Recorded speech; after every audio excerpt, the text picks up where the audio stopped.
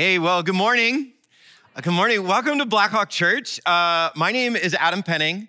For those of you who don't know me, I'm the pastor for Blackhawk Church downtown. Hey guys, miss you guys. I'm not usually out here, so I know many of you probably don't know me. But it's fun to be out here at Brighter Way. Like there's so many, all of our different sites and venues, and I know Fitchburg is watching, and there's people online. It's just cool, actually, when you're part of one of the smaller sites at Blackhawk to see like the bigger community that God has for us together. It's pretty awesome.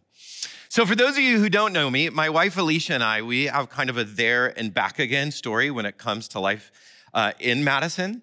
Actually, on this day in 2005, we got married. Oh yeah, look at that. Those sideburns were really cool back in 05.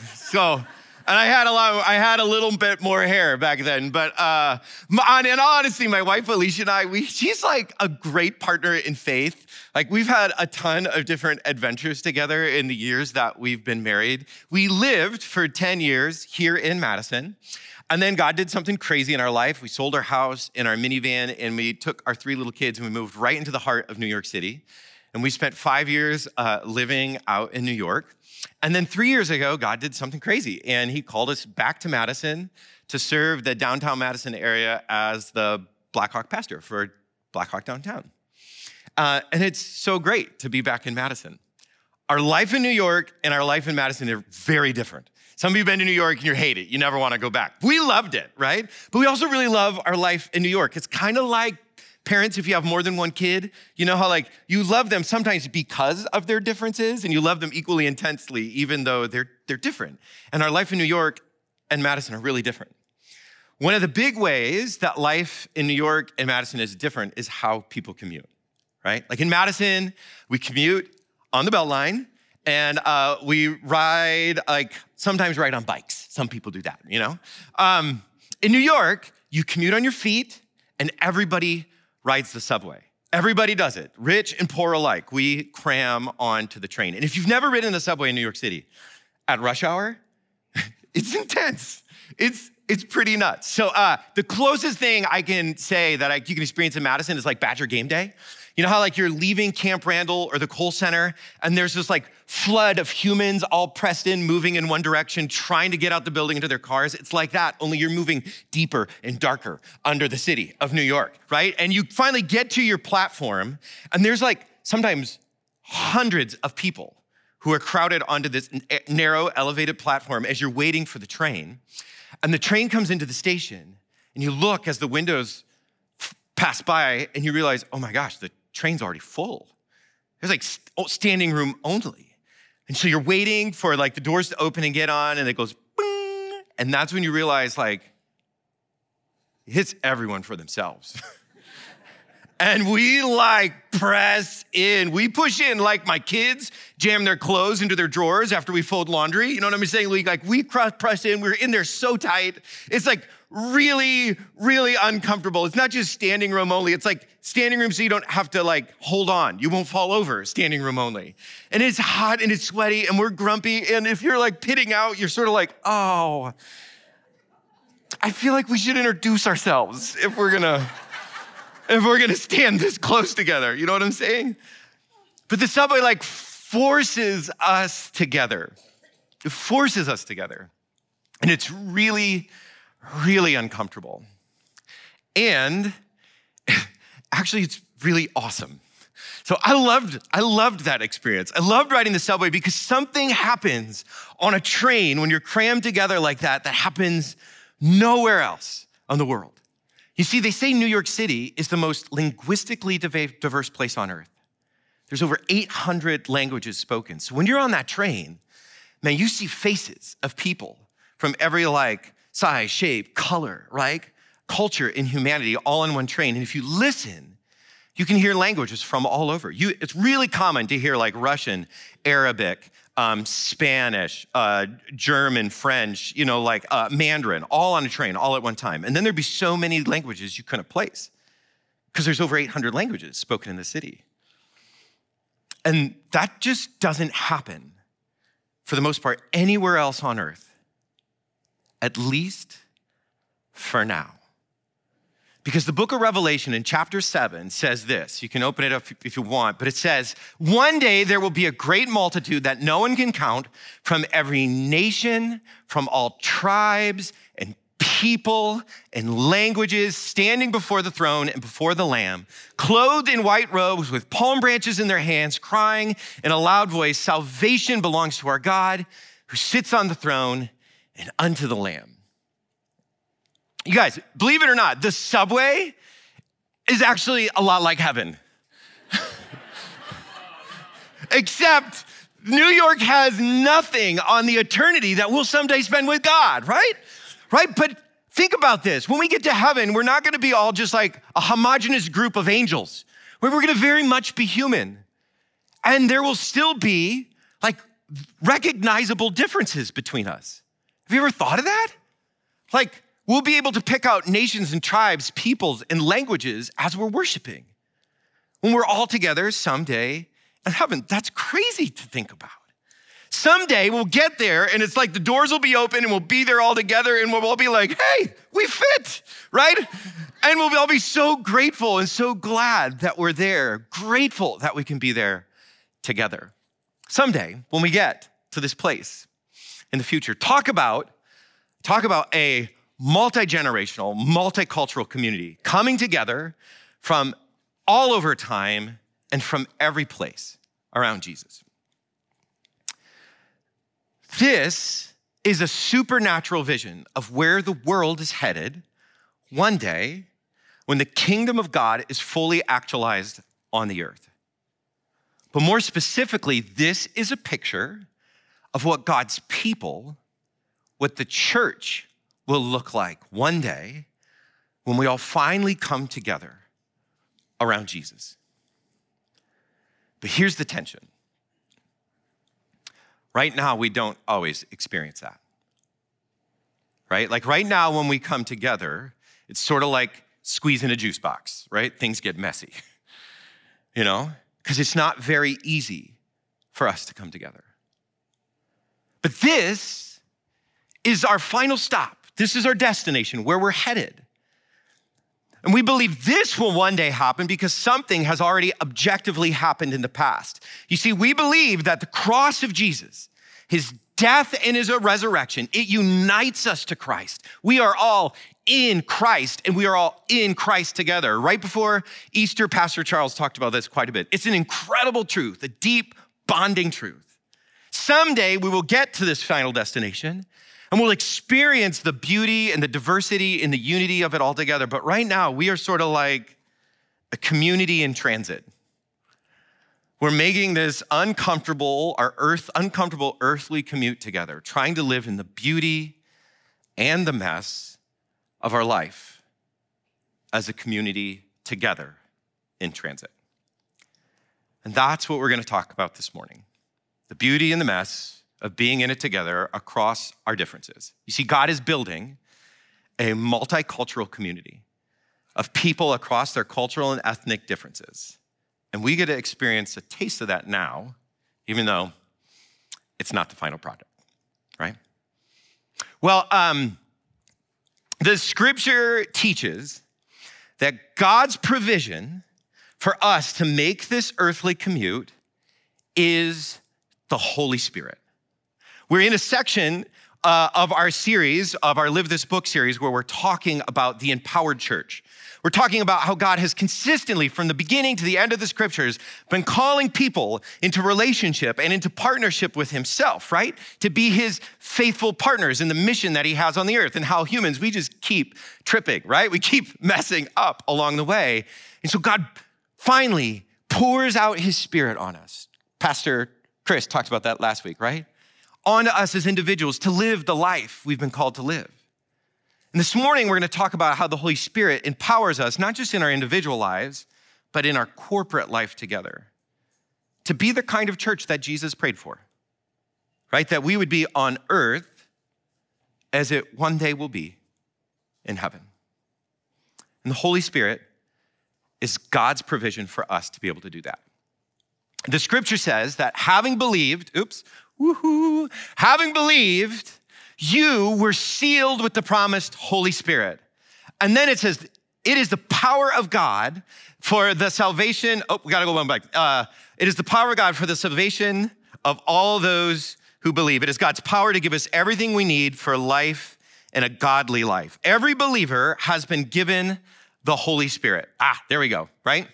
Every believer has been given the Holy Spirit, and it is our power to live out the life that God has called us to live. And theoretically, right? Actually, that means we have what we need. And so theoretically, it should be awesome when a bunch of Christians come together in our room, right? No. Practically, it's never been that simple. It's never been that simple, even from the very beginning. Listen, if you think about it, the early church, the very beginning, that first community was a very small, very Jewish prayer group. And they were huddled around after Jesus' death, resurrection, and ascension. And they had a prayer. They were praying, "Come, Holy Spirit, come." Because Jesus had promised them, "I'm gonna send the Spirit, and he's gonna help you do what I've called you to do." And that little Jewish prayer group was praying that prayer. And then all of a sudden, the Holy Spirit showed up. There was like wind and fire. It got crazy. They started speaking in languages they didn't know how to speak, and they got courageous. They ran out in the street and started telling people about Jesus, and people who didn't speak their same language understood them, and people started responding in faith, and it was really awesome. It was incredible because this Holy Spirit showed up.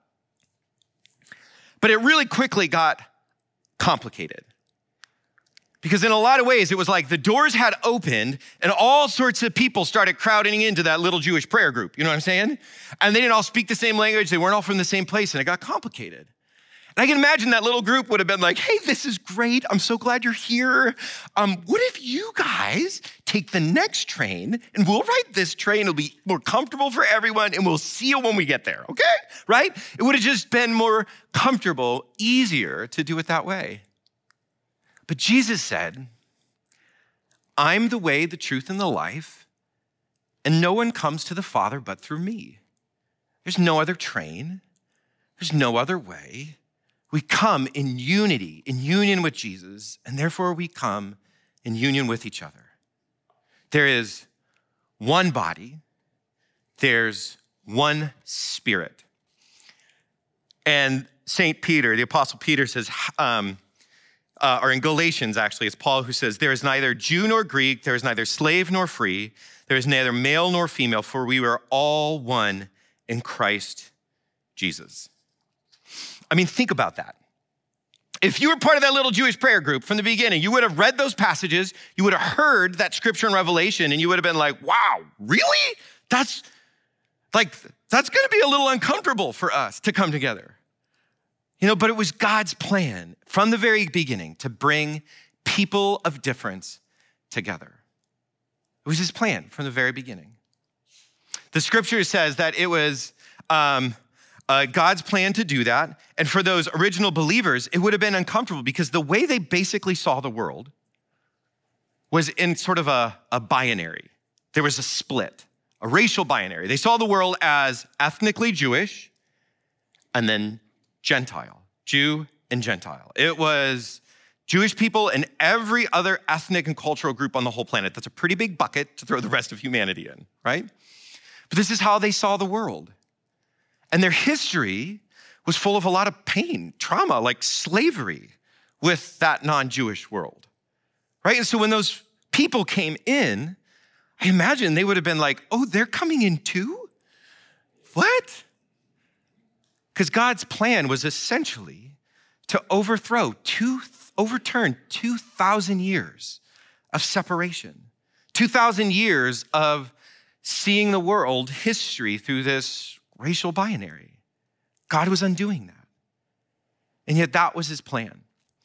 The scripture says the purpose of God, in him, we are being built together into a dwelling place of God together. And the purpose of God is for us, I think that we got a slide, right? The next one? Okay. The purpose, we're a little ahead. The purpose of God is to bring us together by the Holy Spirit. And the Holy Spirit, when he brings us together, God does that through the Spirit. So in him, we are being built together into a dwelling place. This says this explicitly, by the Spirit. Now, I don't know about you, but growing up, most of my Christian life, when I thought about the role of the Holy Spirit in my life, I didn't think about the Holy Spirit being God's provision for us to come together across like cultural and ethnic differences. I thought about things like the fruit of the Spirit. You guys know the fruit of the Spirit? The fruit of the Spirit is love, it's joy, it's peace, it's patience, it's kindness, it's goodness, it's faithfulness, it's gentleness, it's self-control. Those are all good things, right? When I was growing up in my faith, I felt like, oh man, I really need those things in my life. And then you read other passages like in the book of Ephesians that talks about the armor of God. You're supposed to put on the helmet of salvation, the breastplate, right? You're supposed to do all these things. And in there is a sword of the Spirit, which is the word of God. And I used to think about that and think about like the battles, the struggle God had for me to face and for the church to face out in the world. We needed the fruit of the Spirit and we needed the sword of the Spirit to be able to do that. But I think what I never noticed was in those passages, in the book of Ephesians, in the book of Colossians, the context of those passages, of those books is primarily about Jews and Gentiles coming together.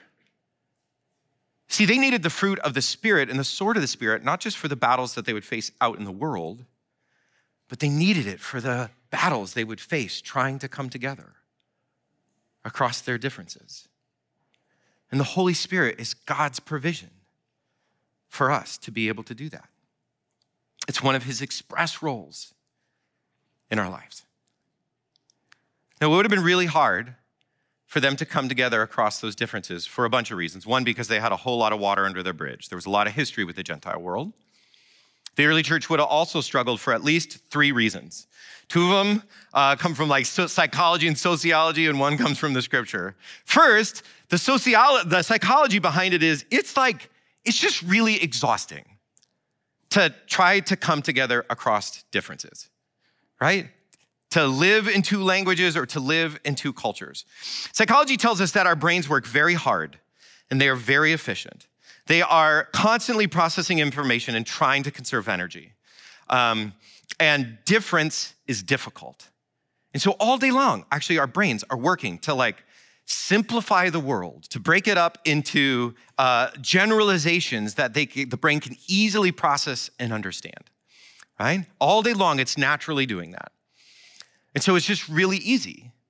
It's natural for us to sort of simplify the world like that. If you've ever tried to learn a second language as an adult, I know there are some bilingual folks in the room who have done that. It's really enriching, right? It's really enriching to learn another language, but it's actually really exhausting too. It's not bad. This cognitive fatigue that we feel is real. It's just exhausting. And then sociology tells us that what happens is we see the world, we simplify the world, and then we sort of split and sort. We sort of move towards people that are like us and away from people who aren't like us because it's just easier, right? And we tend then to judge the world that way too. We like people who are like us and we tend to dislike people who aren't like us, right? It's easier to welcome, come on in, people who are like us, than like, I'm not so sure for people who aren't like us. Or maybe we even see them as a threat. Unfortunately, there's just so much research on this. As humans, we're really good at separating and sorting and judging each other. But on top of those natural tendencies in us, we have a deeper problem, and it's a problem of sin. See, the scripture tells us that the human heart is deceitful above all things, and it's desperately sick, right? And that the desires of our flesh, of our human nature, they are against the desires of the Spirit. And so because of this struggle, this brokenness in our heart, right? Our human nature, our flesh sort of takes those natural tendencies and it wields it in our relationships like a pry bar, right? That it gets jammed into relationships and communities and it uses it as leverage to pull us apart. The Spirit of God wants to bring us together, but our natural tendencies pull us apart.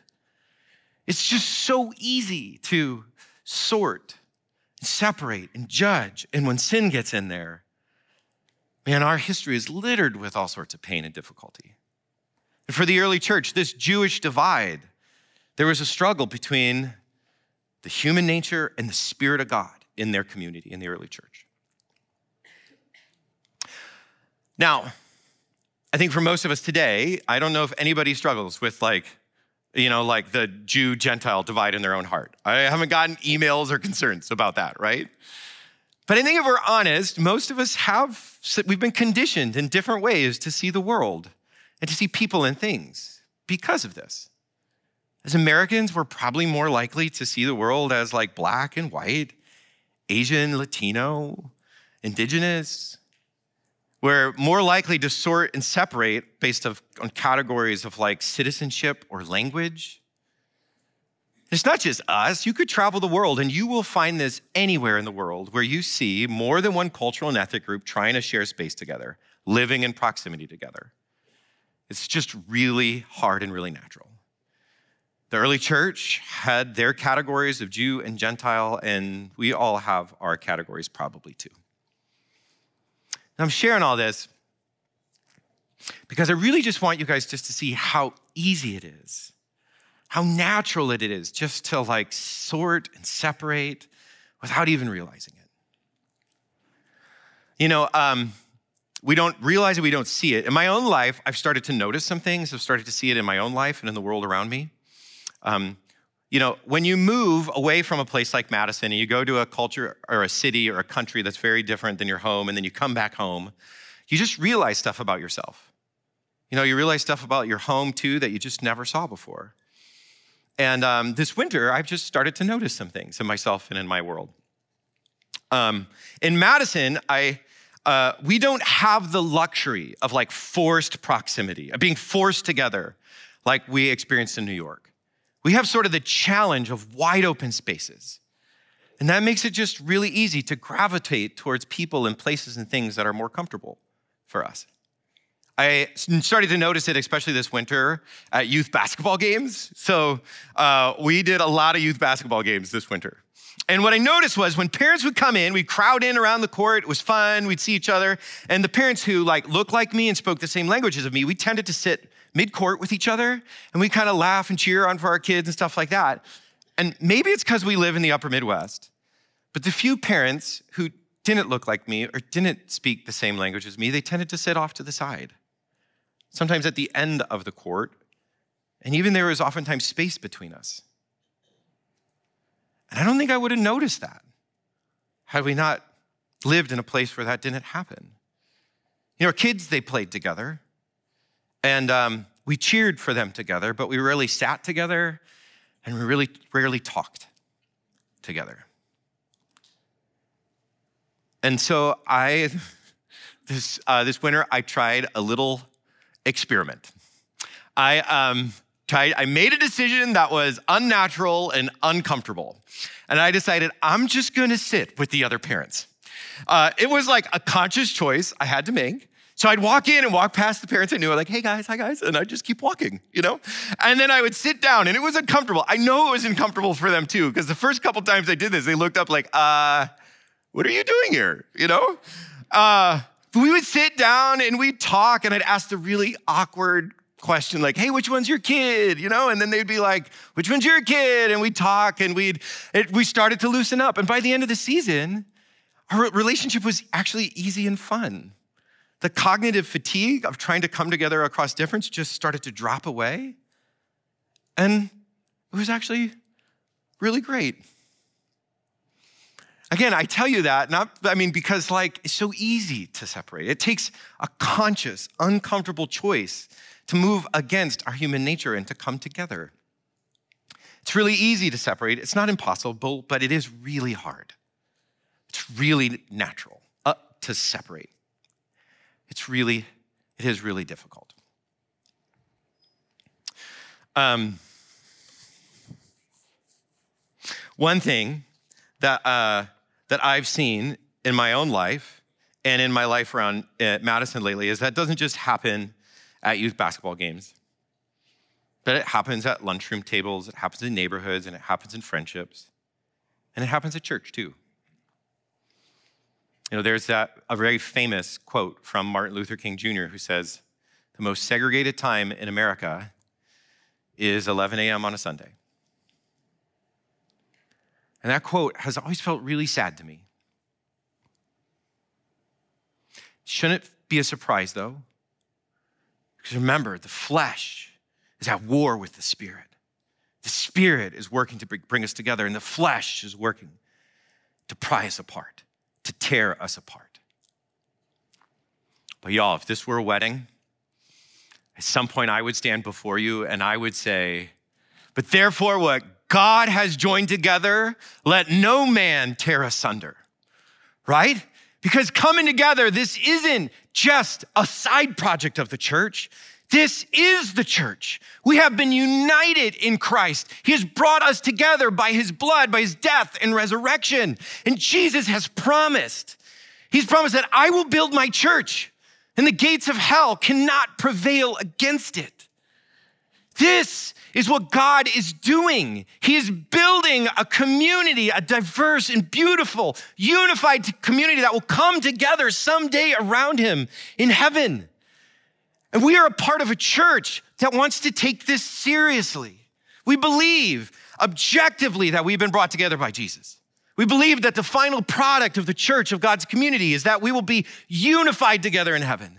And we believe that it's a matter of integrity and discipleship unto Jesus to live in the beauty and the mess of our life in transit together from the cross to eternity. See, around here, we often call ourselves Christ followers, right? And that means in everything that we do, we want to honor Jesus and we want to follow him. So think about it. How has Jesus loved you? Jesus got proximate. He got close to us, right?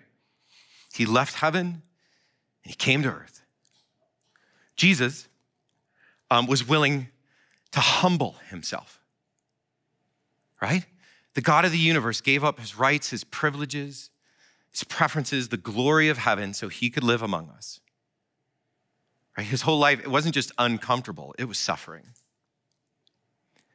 Jesus was willing to be misunderstood. He was willing for people he loved to misunderstand him and reject him. Jesus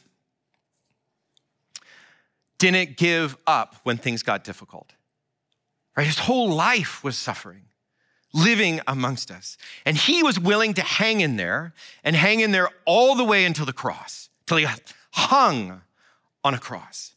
And he was so committed to building this new kind of community that even as Jesus hung bleeding and Roman Gentile soldiers were literally killing him, Jesus extended forgiveness and grace to them. Jesus was willing to extend so much grace that even while blood flowed out of his body, forgiveness flowed out of his heart. And he looked and he said, Father, forgive them. They don't know what they're doing. That's how Jesus has loved you. And that's how he's loved me. And that's how he calls us to love each other. This is a high calling to follow Christ. And it is an unnaturally difficult task to do it. But remember, if you believe in Jesus, if you belong to him, you're not natural. You're not natural. You're supernatural, right? Because the Spirit of God who raised Jesus from the dead lives in you. And he has given you everything that you need for a godly life. That means there is nothing more natural, more final, more difficult to overcome than death. And God raised Christ from the dead. And now his Spirit lives in you. So it doesn't matter how natural, how difficult, how long these things have been going on in our life, in our world, the Spirit of God can build his church. If we will be people who will come together and actively participate and ask him for help. This is something for all of us. We all have a part to play in it. This is a human thing. We all struggle with it. It's a church thing. And so if you're human and you're in church, then we all got a role to play, right? We all got a part to play for God to use us as we worked in the beauty and the mess to come together with this. And I don't have this all figured out. Listen, guys, I'm obviously a white guy who grew up in Iowa. I don't have this all figured out. We're all in process. I'm trying to learn. I'm trying to grow. We're all at different places along the way.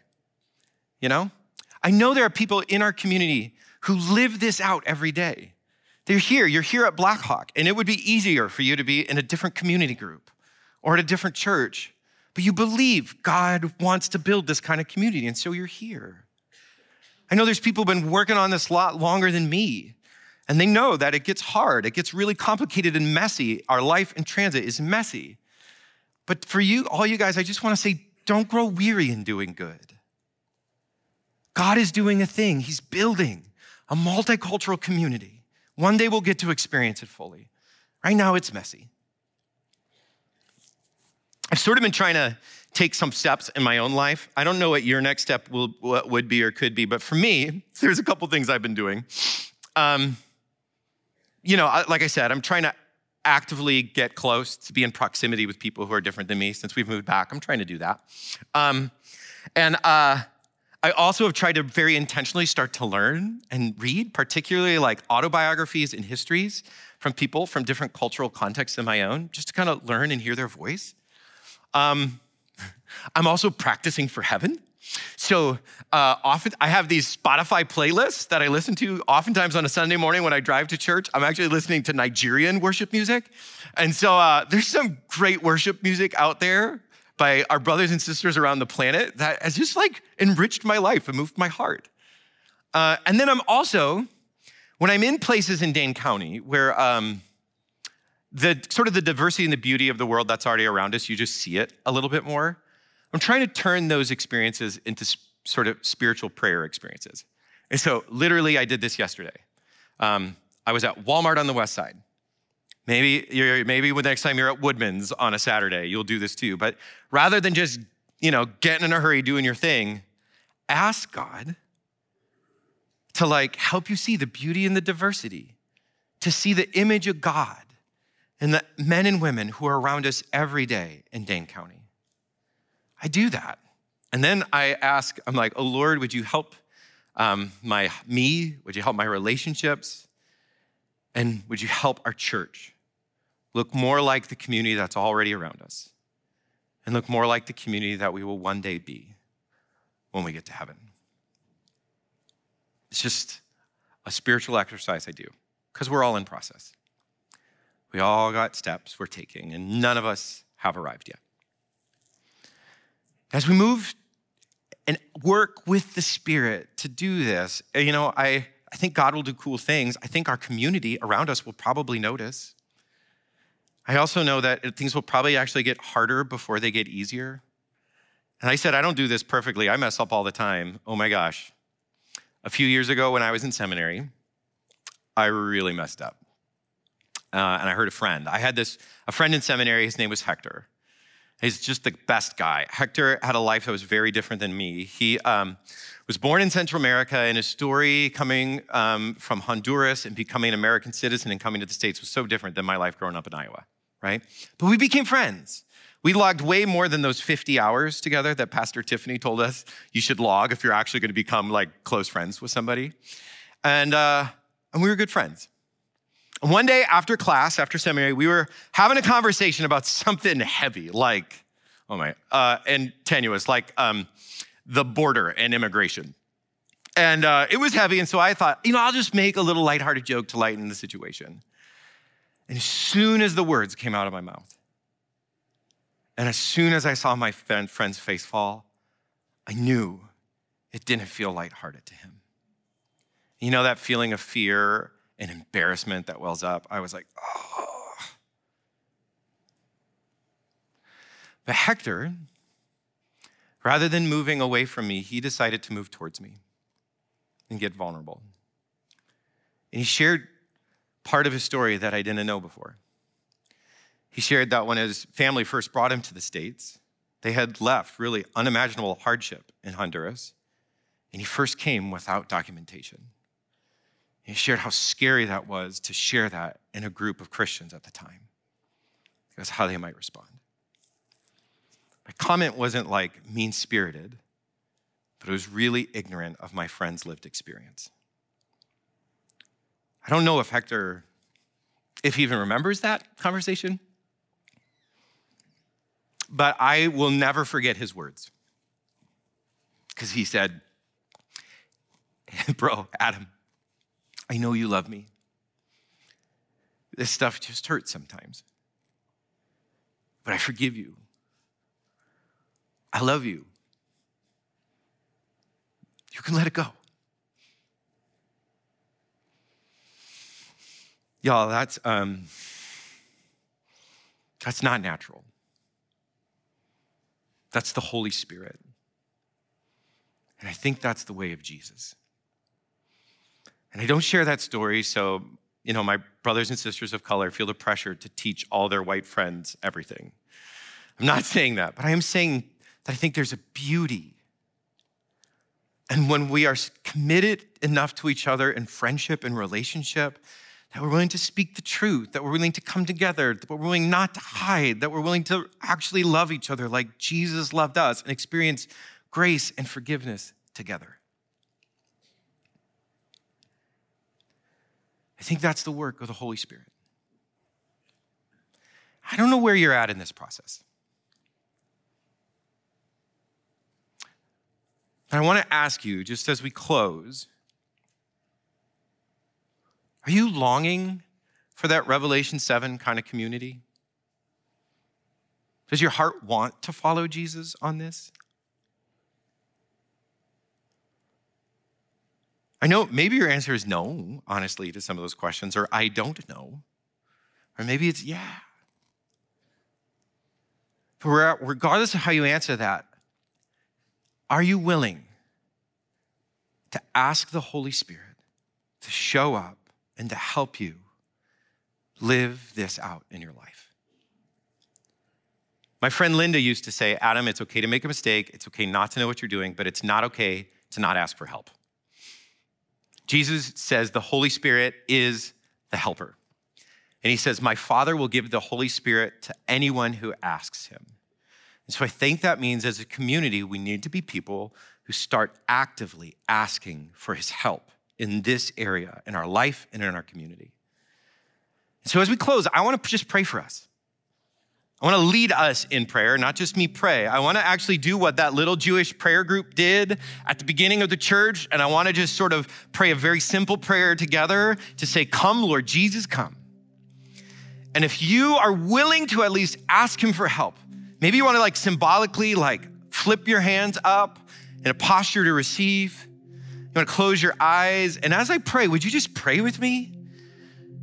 And even after I close, the band is going to pray, and maybe you just want to keep praying. Oh, Spirit, help me. Spirit, help us. And then when you're ready, you can stand and pray. But right now, let me pray for us to be the kind of community that Jesus prayed for us to be, that we would be on earth as we will one day be in heaven. So, Father, thank you that you love us. You loved us enough that you would bring us your Son. You would send your Son to live and to die for us, to bring us together. Jesus, your grace towards us is larger than we could ever imagine. And God, we confess that we have often lived more in the power of our human nature than in the power of your Spirit. And right now we just say, we're so sorry for the ways we have worked against you, the ways we have grieved you and grieved each other. And God, we just want to let that go, even actively breathe it out. I confess it, it's there. It's yours, Jesus. And then God, we want to ask, Holy Spirit, that you would come and would you fill us as your people? Would you come, Holy Spirit, come. You can just breathe in, maybe breathe in and realize the Spirit of God is in you and God is longing to fill you. He's longing to fill us, to breathe onto our community, the Holy Spirit. Come, Holy Spirit, come. Make us into the dwelling place for God on the earth. Make us your church. We pray this in the name of Jesus. We pray it by the power of the Holy Spirit. Come, Holy Spirit, come.